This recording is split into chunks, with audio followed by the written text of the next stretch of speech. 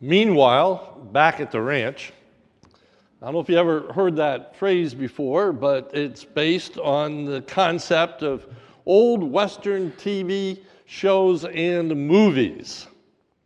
In the old Westerns, there often were two basic scenes that would take place. The first would be a scene that would be enacted on a ranch. A pretty young widowed rancher's wife who was struggling to keep the ranch going. Outlaws or some unscrupulous businessman would come in and seek to take over the ranch. And then there would be a cowboy hero, someone like the Lone Ranger or Roy Rogers, who would be coming to their rescue. The suspense would lie in whether or not Roy Rogers would get to the ranch on time. And of course he did, but it was still supposed to be suspenseful. So there'd be a scene. You'd see the ranch.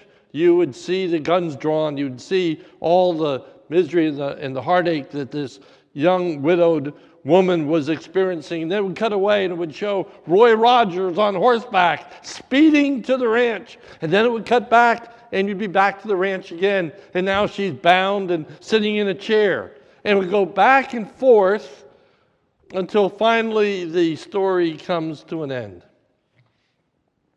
Well, in our text this morning, we have the switching back and forth of scenes of what's taking place in the nation of Israel. In chapters 13 and 14, the emphasis has been on the events taking place in the northern kingdom. Today, the scene changes, and we get a glimpse of what's going on, meanwhile, back at the ranch. The events that are now taking place in the southern kingdom, which is Judah, which are the tribes that are remaining faithful to God. We are given a glimpse of the narrative, we have gotten to a place in the narrative where from here on out, the storyline of the book of Kings switches back and forth between the events that were happening in the northern kingdom of Israel to the events that were happening to the southern kingdom of Israel. What is significant to understand is that in the north, you have an introduction of false worship and the effects upon the nation. Remember, Jeroboam has concocted a worship out of his own imagination, of which he is selling the northern kingdom on, and they are engaging in this false worship. In the south, you have the incredible corruption of the true worship of God. Now, this is not a false worship in the sense that it was totally concocted out of man. They're taking what is the true and right worship of God, but they're corrupting it. And it is no longer faithful to all that God has taught and all that he demands. And we see the effects and the outcome of that corrupted worship. And one might wonder, what is worse? What is worse? Is it the false worship of the north, or is it this corrupted worship of the south? Well, in reality, they're both very bad and will eventually result in the people of God going into captivity. So today we want to focus on this corruption of worship and what we can learn from it in 1 Kings chapter 14. The first thing we want to note is the initial influence of the corruption of true worship. Rehoboam was negatively influenced by both his father and mother. In our text, we are reminded that Rehoboam is Solomon's son in verse 21. Now, Rehoboam, the son of Solomon, reigned in Judah.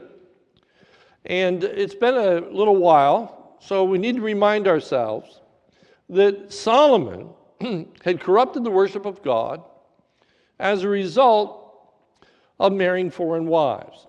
If you want to turn with me, let's go back to 1 Kings chapter 11 and review. 1 Kings chapter 11, reading at verse 1. Now King Solomon loved many foreign women, along with the daughter of Pharaoh, Moabite, Ammonite, Edomite, Sidonian, and Hittite women, from the nations concerning which the Lord had said to the people of Israel, "You shall not enter into marriage with them, neither shall they with you, for surely they will turn away your heart after other gods. Solomon clung to these in love. He had 700 wives who were princesses and 300 concubines, and his wives turned away his heart. For when Solomon was old, his wives turned away his heart after other gods, and his heart was not wholly true to the Lord, as was the heart of David his father. For Solomon went after Ashtaroth, the goddess of the Sidonians, and after Milcom, the abomination of the Ammonites. So Solomon did what was evil in the sight of the Lord and did not wholly follow the Lord as David his father had done.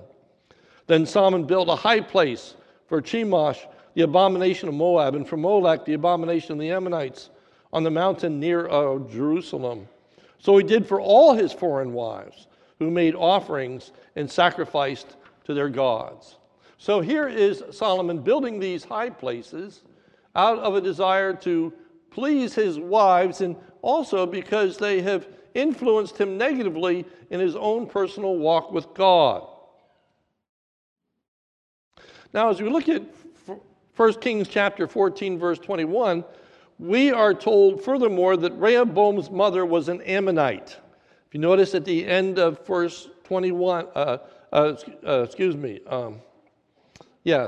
Kings 14:21, last line. His mother's name was Naamah the Ammonite.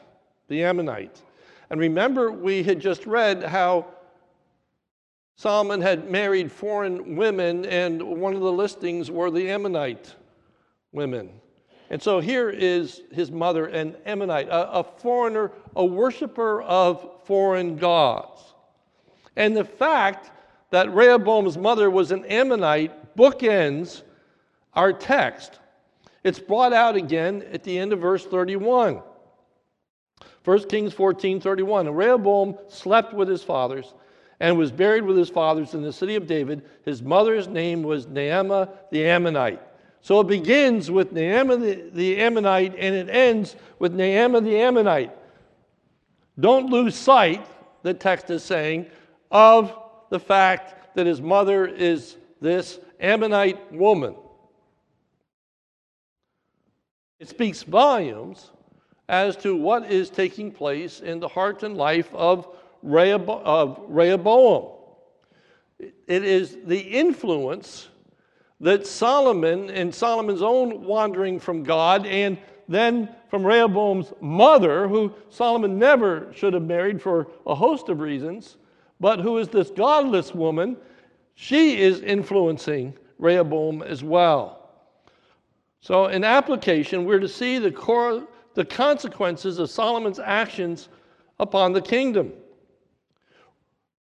Solomon's failure to stay faithful to God and to God alone, and in his marrying of this foreign woman and of the introduction of this false worship, has profound influence not only upon Rehoboam but for the entire nation.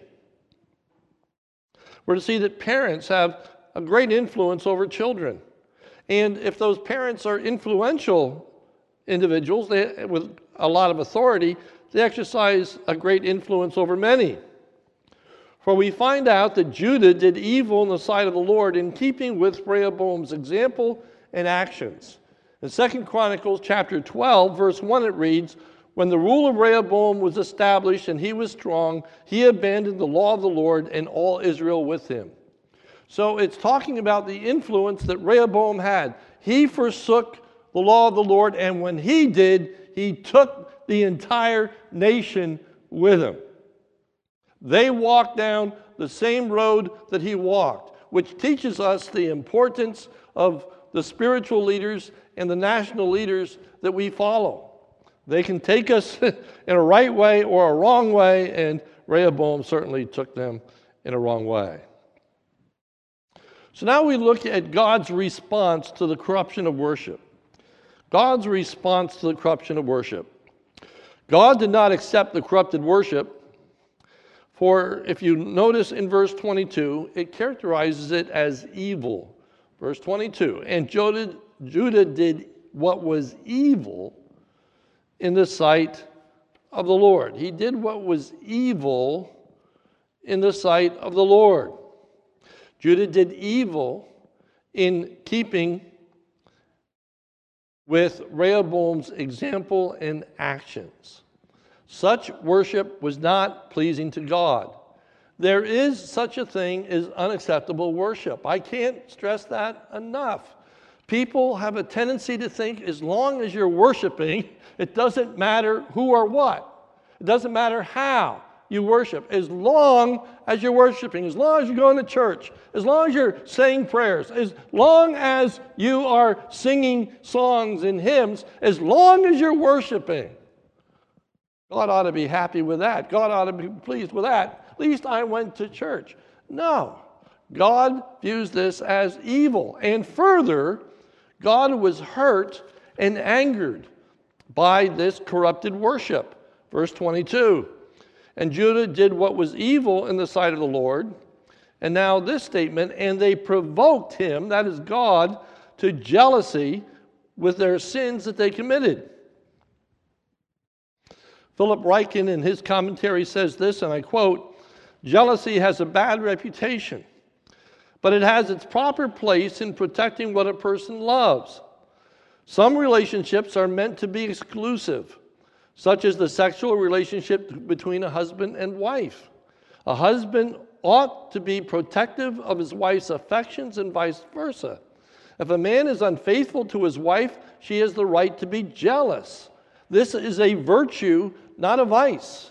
This is right. This is not wrong, that a person would be jealous if their spouse is unfaithful. We should expect our spouses to be faithful. We should expect them to do what is right. And if they go after and have an affair with someone else, it's a real affront. It's a slap in the face of the faithful spouse. They have been treated unfairly. They have not been appreciated and loved in the way that they should be appreciated and loved. So the comparison here is that Israel and God were to have a mutually exclusive relationship to each other.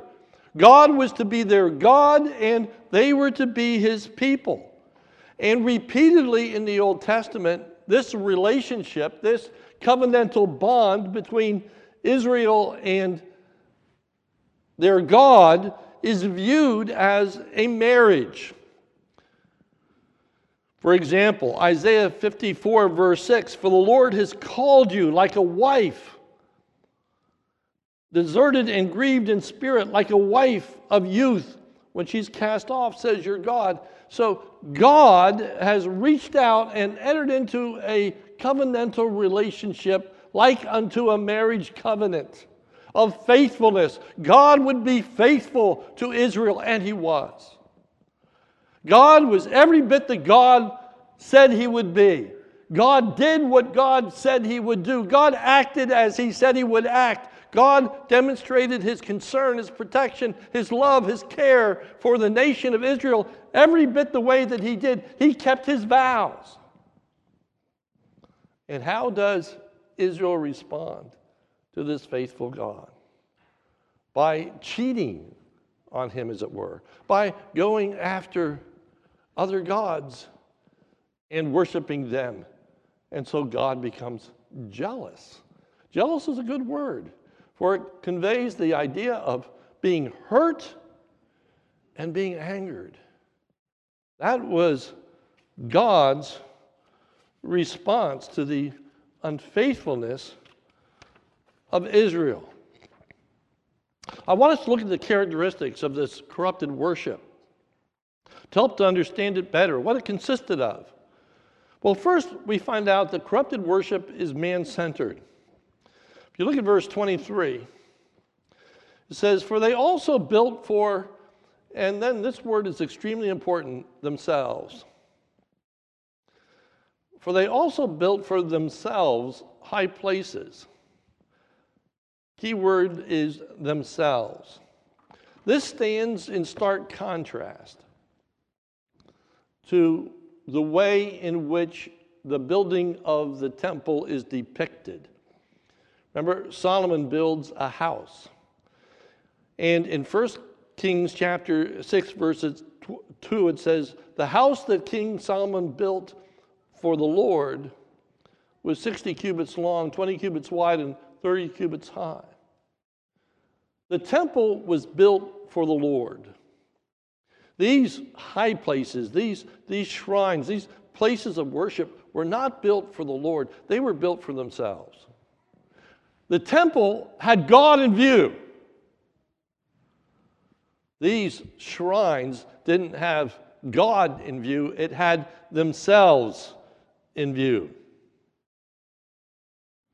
What they desired, what they wanted, not what God desired and what God wanted.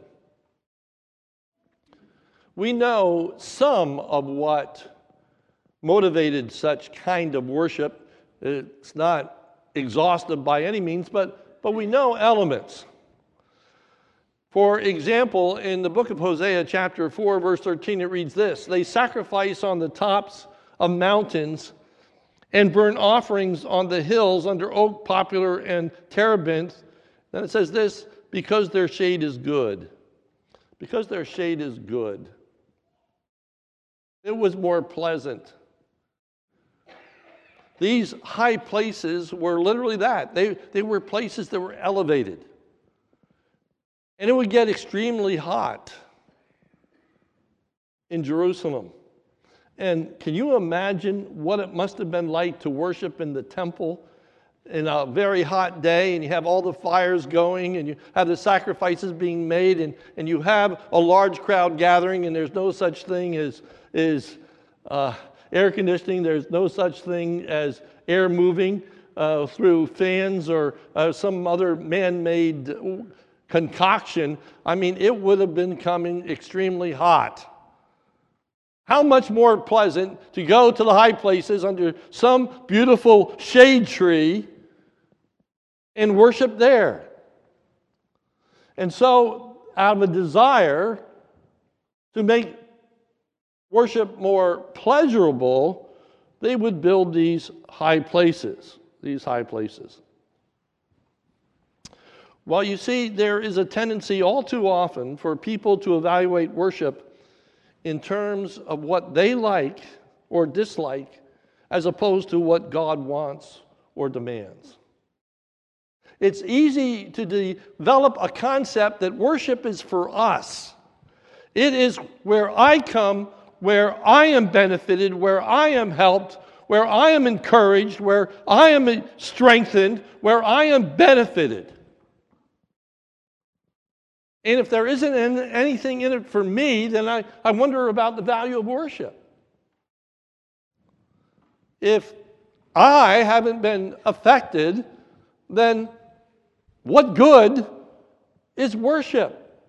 And it really does come about the individual. It's not even about God. It's not even about others. It's not that I am going to worship in order to meet the living and true God. I'm going to worship to hear from Him and find out how I'm to live. I'm going to worship to minister to my brother and sister in Christ. I'm going to help to meet their needs. I'm going to encourage them. I'm going to help them. I'm going to bless them. No, it's about me. And I get upset if they haven't ministered to me, if they haven't talked to me, if they haven't helped me, if my needs have not been met. That is at the heart of what corrupts worship. It becomes man-centered as opposed to God-centered.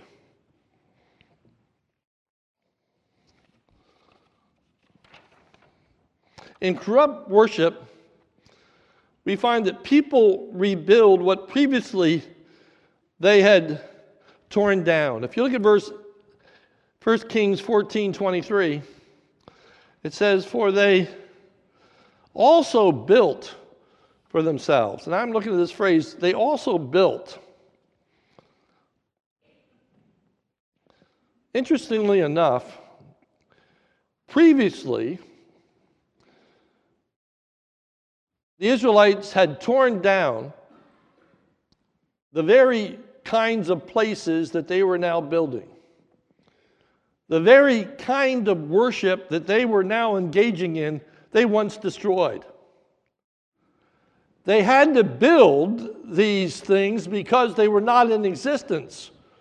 And the reason they were not in existence is because they had torn them down. In Deuteronomy, if you just listen, it says this: "These are the statutes and rules that you shall be careful to do in the land that the Lord, the God of your fathers, has given you to possess all the days that you live on the earth. You shall surely destroy all the places where the nations whom you shall dispossess serve their gods, on high mountains and on the hills and under every green tree. You shall tear down their altars, dash in pieces their pillars, burn their Asherim with fire. You shall chop down the carved images of their gods and destroy their names out of this place.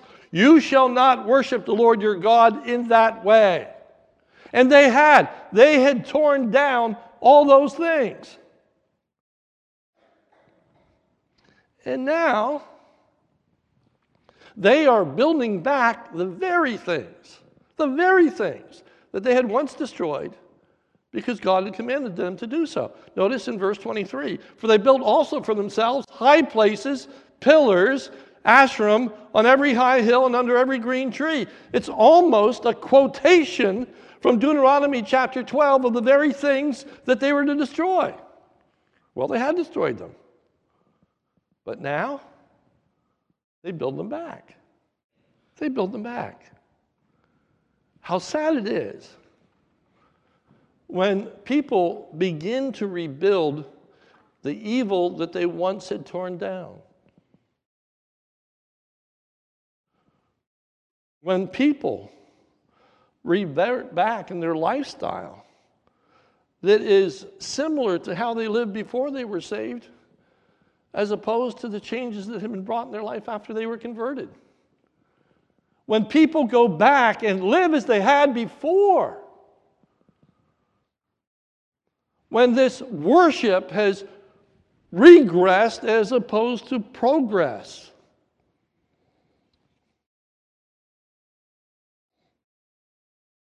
This corrupted worship was widespread. It caught on quickly in verse 23. For it says they also built for themselves high places and pillars and Asherim, and now this phrase, on every hill and under every green tree. Weren't just isolated pockets of corrupted worship in Israel. This became normative. This spread, as I said, like wildfire. This took off.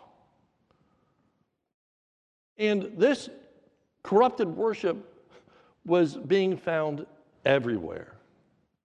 Everywhere. The quickness in which this all took place is rather mind-boggling. So you think within 2 generations, to think that Solomon began this and his son continues it, and by the time of the end of Rehoboam's existence, this is what characterizes worship in Israel. It has so changed so quickly. You know, true worship can be lost in 1 generation. Faithfulness to God can be lost in 1 generation. It's amazing how worship can change. It's amazing how a church can change. It's amazing how a people can change. How quickly it all happens. And then we find out that this corrupted worship was characterized by sexual permissiveness and perversion. Sexual permissiveness and perversion. 1 Kings 14:23. For they also built for themselves high places, and now these words, pillars and Asherim on every high hill and under every green tree. Okay. Now, I want to be careful. I'm very, very conscious of the diversity of our gathering this morning in ages, et cetera, but there's some things that you've just got to understand. And you need to realize when you read this word pillar, it's depicting the male genitals.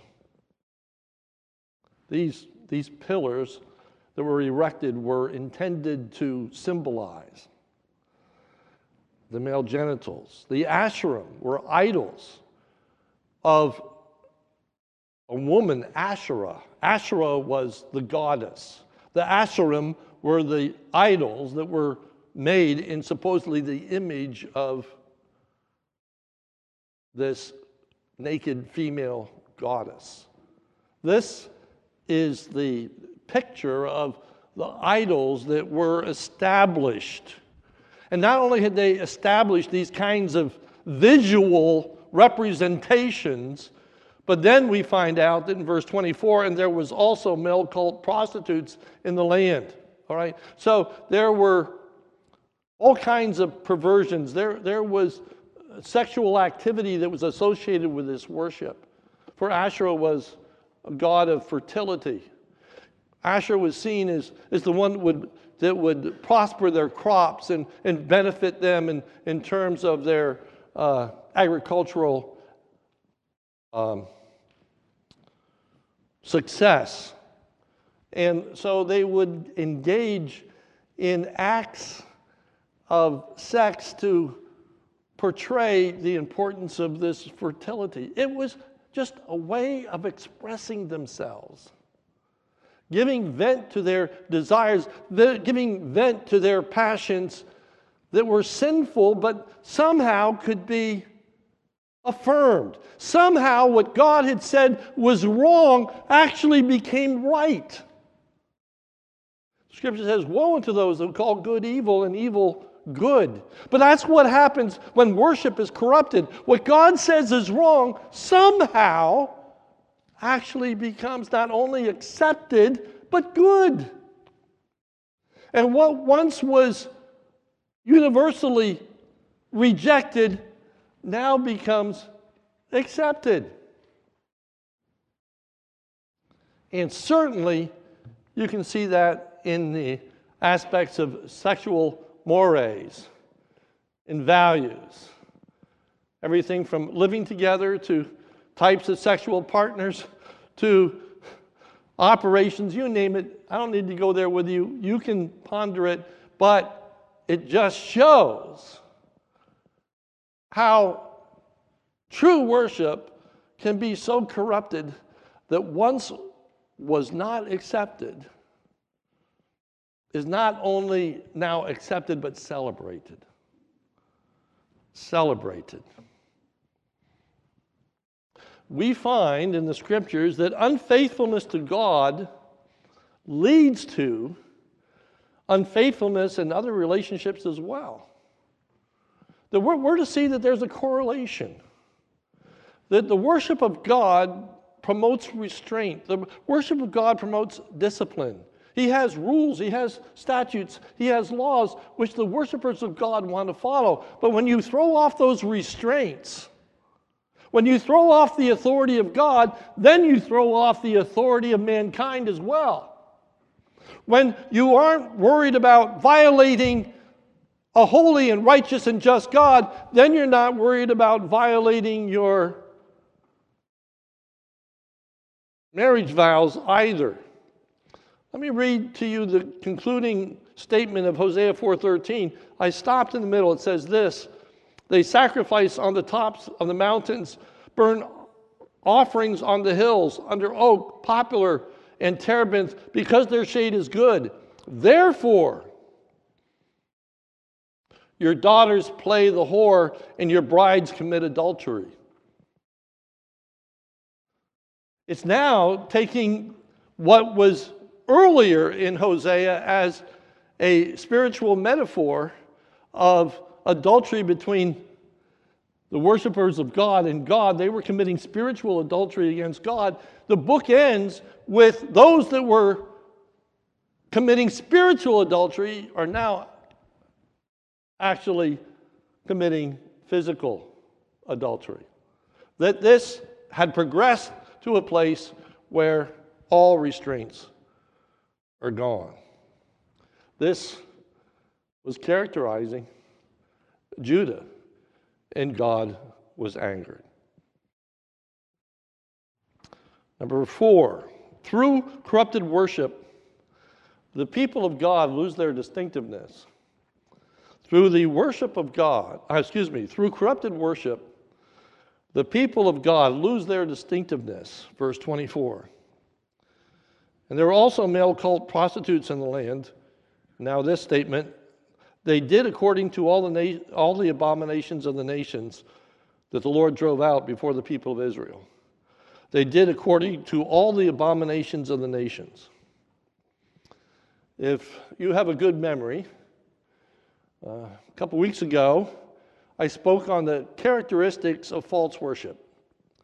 And I gave you 7 characteristics of false worship.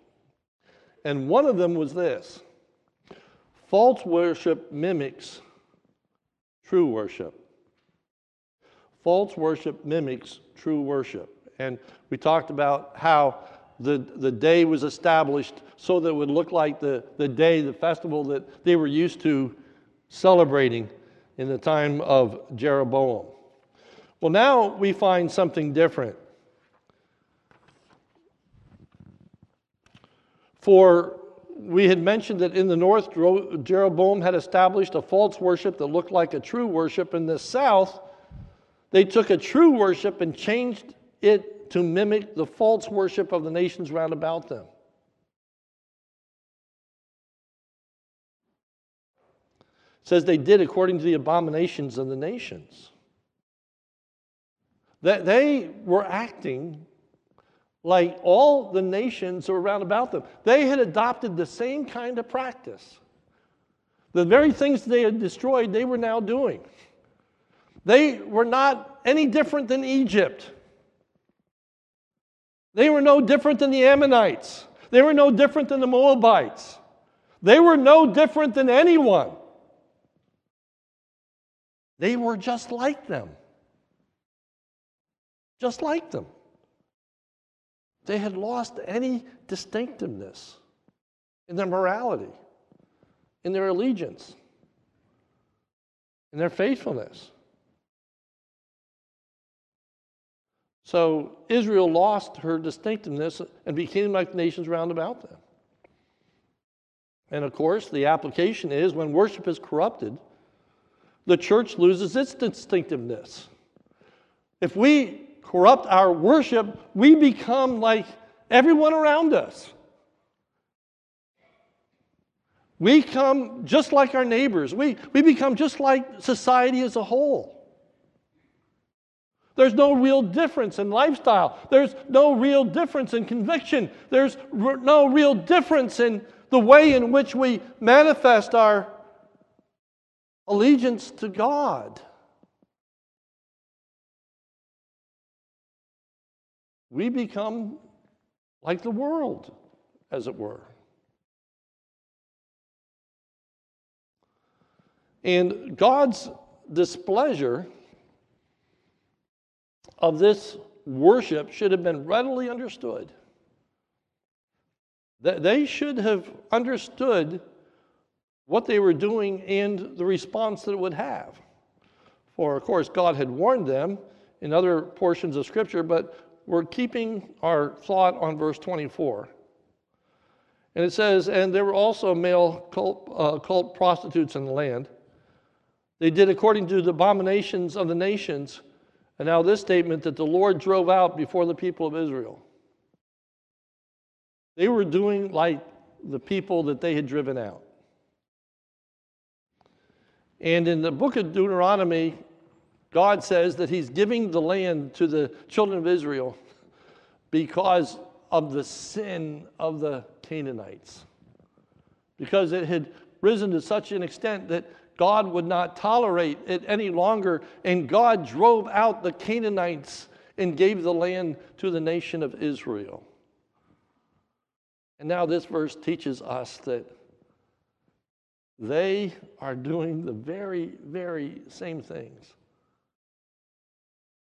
of the people that they had driven out. They were just like the Canaanites. before Israel had arrived. And so that statement becomes an incredibly loaded statement that the Lord drove out before the people of Israel. It shows three things. First, the foolishness of false worship.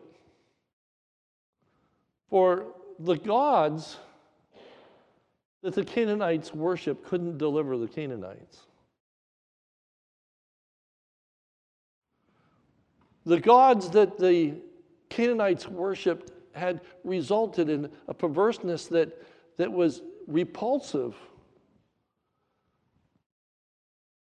to the people of God. And now they're going back and worshiping the very same gods that they knew could not deliver, that they knew could not protect, and they knew brought corruption.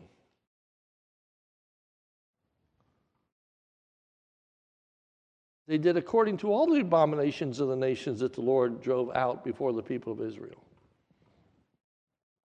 The second lesson, God's driving them out. That is, God driving out the other nations should be a foreshadowing of what would befall Judah. For God had warned, if you were unfaithful, that he would dispossess them of the land. If God would not tolerate the worship of pagans, how much more would God not tolerate the worship among his own people? If God is going to find fault with those that don't belong to him, how much more grievous was it for his own people to behaving in the way in which he had condemned and driven out? And if God is going to bring judgment against the people of Canaan, how much more is God going to bring judgment against his own people and drive them out of the land just as he drove out the Canaanites? We've got a long way to go in the book of Kings. We've got a lot of kings to go through. For God is long-suffering and God is patient. But, here's the music playing in the back. You know how there's that dramatic music that foreshadows that something ominous is about to happen? Well, the music is starting to play right here, right at the very beginning. Before Jerusalem ever falls, before the Babylonian captivity ever takes place, before we have the story of Shadrach, Meshach, and Abednego and Daniel, before we have all of those events, you have this statement of how the Lord drove out these nations. And that's what's going to happen to Israel. But it's going to take time. Fifth, when God is dishonored, people bring dishonor to themselves. The effects of corrupted worship are often very slow developing. For God is gracious, God is kind, God is long-suffering. But we find out that God was dishonored through this plundering of the temple. If you look at 1 Kings 14:25, it says, in the 5th year of King Rehoboam, Shishak, king of Egypt, came up against Jerusalem. He took away the treasures of the house of the Lord and the treasures of the king's house. He took away everything. He also took away all the shields of gold that Solomon had made. Now, if you read the account in Chronicles, which is a longer account, and the account in Chronicles goes into some details that we are not given here. And in some ways, I hate to mention it because we're to focus on what's in our text, and it will lead us astray a little bit if we get too caught up. But what I want to say is if you read the Chronicles passage, you will find that Rehoboam exercises a measure of repentance. And the key word there is a measure of repentance.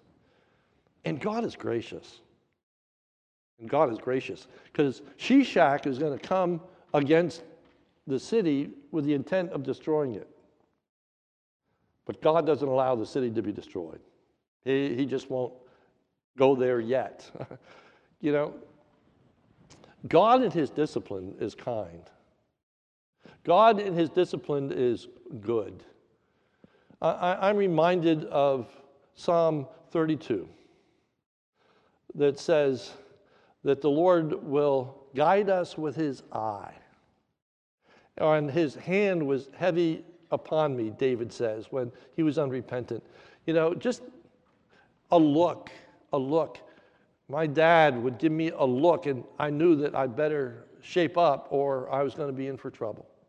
I gave the illustration in the past when I'd be sitting, next to my father as a child, and I wasn't behaving as I should, and he put his hand on my leg. And if I was wise, I stopped, and if I didn't, he'd just start to squeeze, and he kept squeezing until I stopped. God guides with his hand. God guides with his hand. God pleads with his people to repent and to be faithful to him. And here is God saying that they were worthy to be destroyed and worthy to be driven out. And yet he doesn't allow it to happen. And he tells us that one of the reasons he doesn't is because of David's sake. Because of his promises that he made to David. God is good. God is faithful. God is glorious. So he doesn't allow the nation to fall. But he allows that Rehoboam will be able to buy Shishak off, that he'll be able to give him tribute instead of destroying, and that satisfies him. 1 Kings 14, 25 and 26. In the 5th year, King Rehoboam, Shishak, king of Egypt, came against Jerusalem. He took away the treasures of the house of the Lord and the treasures of the king's house. He took away everything. All the gold of the temple, he took it. But Rehoboam gave it over. Rehoboam said, here, take it, just spare us. You can have it. He dishonored God and failing to trust God in the way that he should. And he said, here, take it. And we find in verse 26, he took away all the shields of gold that Solomon had made. Rehoboam was dishonored through the kingdom's shadow of its former glory. Rehoboam is now ruling over 2 tribes when there are 12. Okay, there are 12 tribes. He's ruling over just 2 of them. He's got 2 tribes left. But he's got the temple. He's got Jerusalem. He's got the prime real estate. But now he's got a temple that is devoid of all of its gold, all of its majesty. Remember that just one generation ago, just years earlier, I think it's 17, but I don't know that for sure off the top of my head, but very, very brief time. 1 Kings 10:21, and all King Solomon's drinking vessels were of gold, and all the vessels of the house of the forest of Lebanon were of gold. None were of silver. Silver was not considered anything in the days of Solomon. Think how wealthy Israel was. Just think of what they had. That Solomon didn't have anything that was made of silver. For it was considered as nothing. That's silver. That doesn't mean anything. Everything was of gold. These shields are made of bronze. They're made of bronze. Because the gold shields were passed. And now Shishak has the gold shields. He doesn't even have the silver to make shields.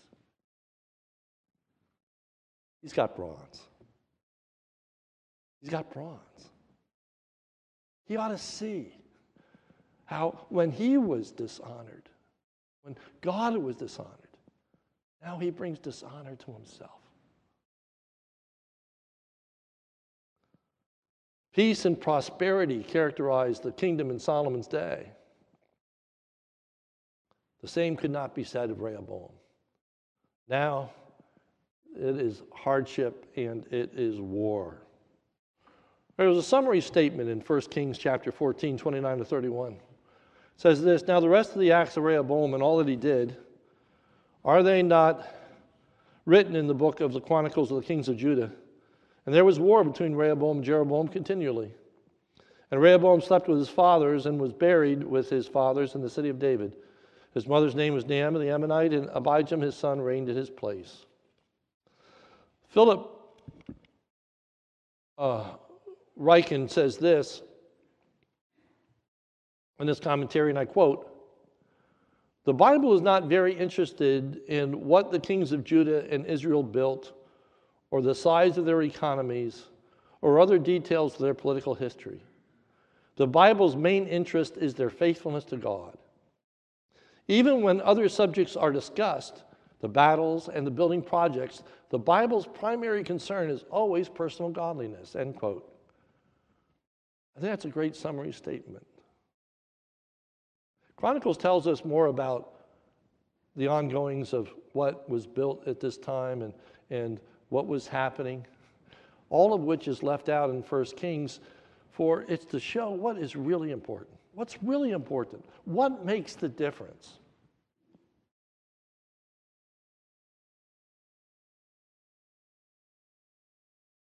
It's not the building projects. It's not even the wars. It's whether or not a people are faithful to God. That really determines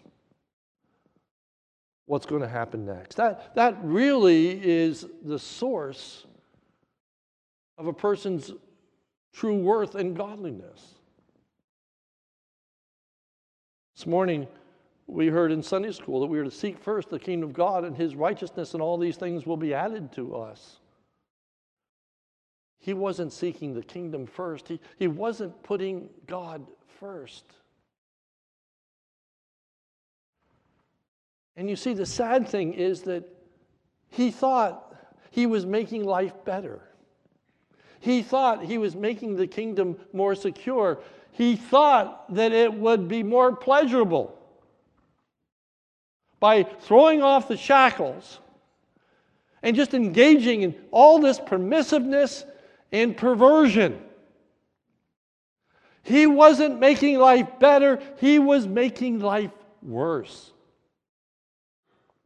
He wasn't making his kingdom more secure, he was making the kingdom insecure.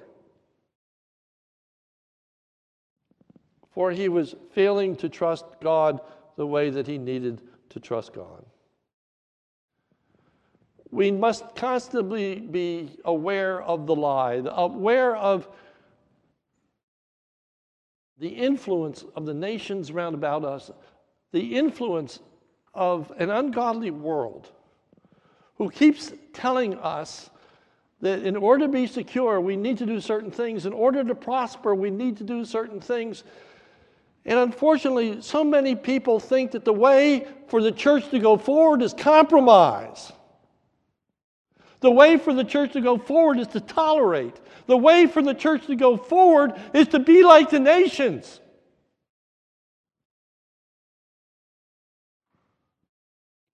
Rather than trust wholly in God. And let me just give you one simple, what I think is a powerful example. Some of you are not old enough to really remember Billy Graham. But Billy Graham had a tremendous, powerful influence in our nation. There's a book written about Billy Graham and the presidents. For the presidents, plural, of the United States would often invite Billy Graham to the White House and have them pray with them and give them counsel. On the night of Desert Storm, of shock and awe, when there was just this incredible demonstration of war, Billy Graham was at the White House with President Bush, invited there. Billy Graham's influence was totally through the Crusades. It was through the preaching of the gospel. And there were so many people that were saved. There were so many people that were converted. There were so many changes that took place in people's lives that it had an effect on the church, on the nation, and even our government. He never entered into a political system.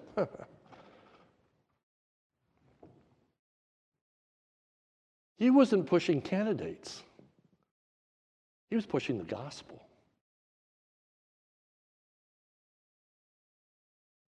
We need to be careful that we remember that our warfare is not like the world's.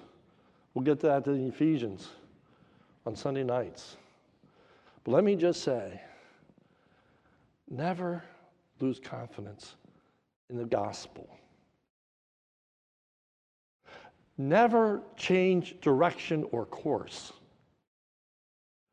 As a people of God, our confidence is in God's word, in God's spirit, in God moving.